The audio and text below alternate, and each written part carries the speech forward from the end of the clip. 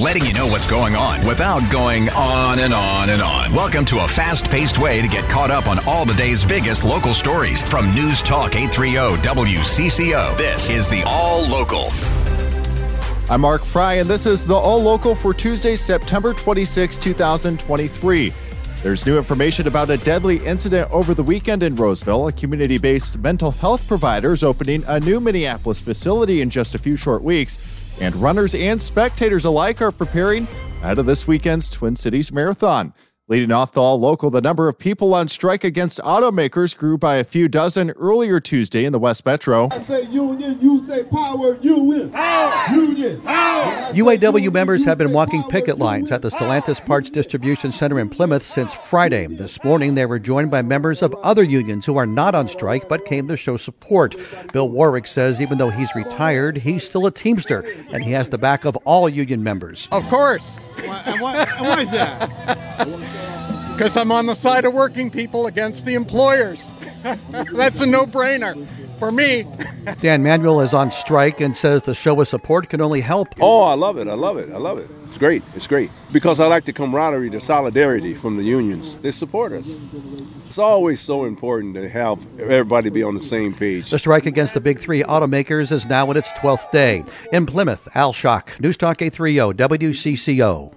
Police in Roseville are releasing more information about what they are now saying looks to be a murder-suicide after 3 men were found dead and 1 injured in an apartment early Saturday morning. Investigators are now saying that hallucinogenic drugs may have played a role in the attack at about 2 a.m. on Saturday.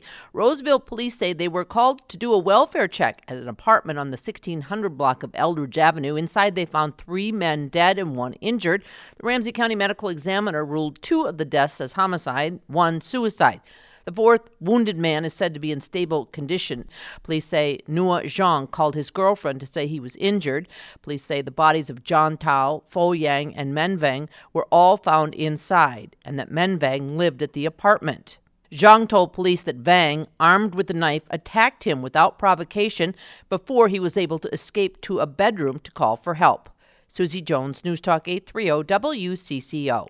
A massive search entered a second day in Bemidji on Tuesday with more than 100 people looking for a teenager who went missing almost 2 years ago.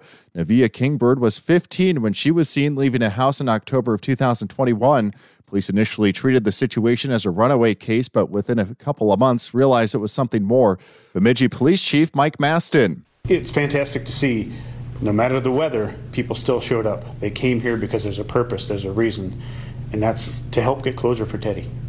And that's why we're here today.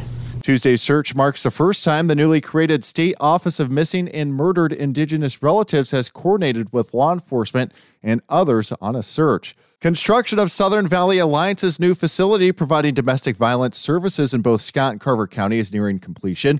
SVA Executive Director Christy Larson says the move from Belle Plaine to Shakopee will better serve both counties as calls to their crisis line have more than doubled in the past couple of years. Obviously very close to the government center and courts in Scott County, and just about 10 minutes from the Carver County Government Center and Courthouse. So we found a property just right downtown Shakopee that's really ideal for our services and just the accessibility for the clients that we serve. Southern Valley Alliance has been in Belle Plaine for 41 years. The new Shakopee location should open up early next year.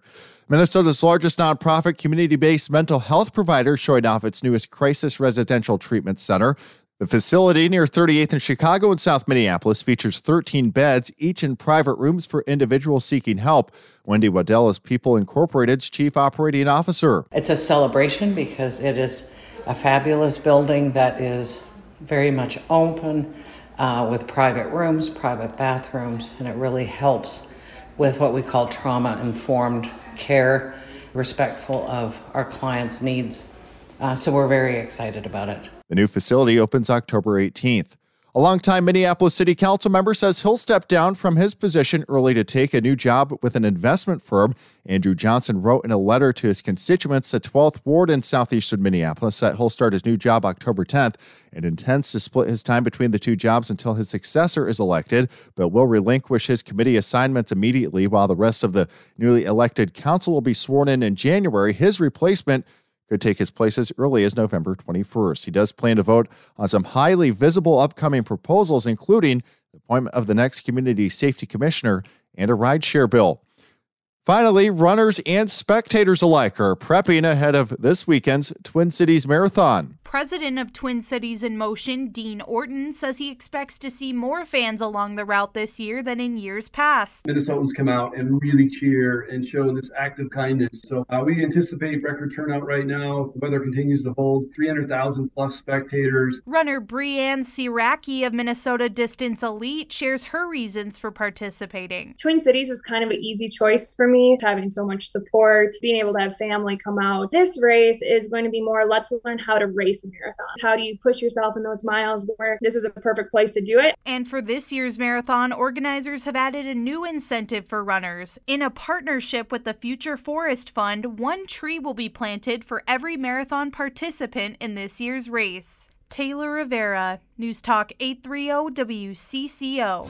And thanks for listening to the WCCO All Local. You can find each day's All Local and all of our podcasts at WCCOradio.com or by downloading the Odyssey app. I'm Mark Freie, News Talk 830 WCCO.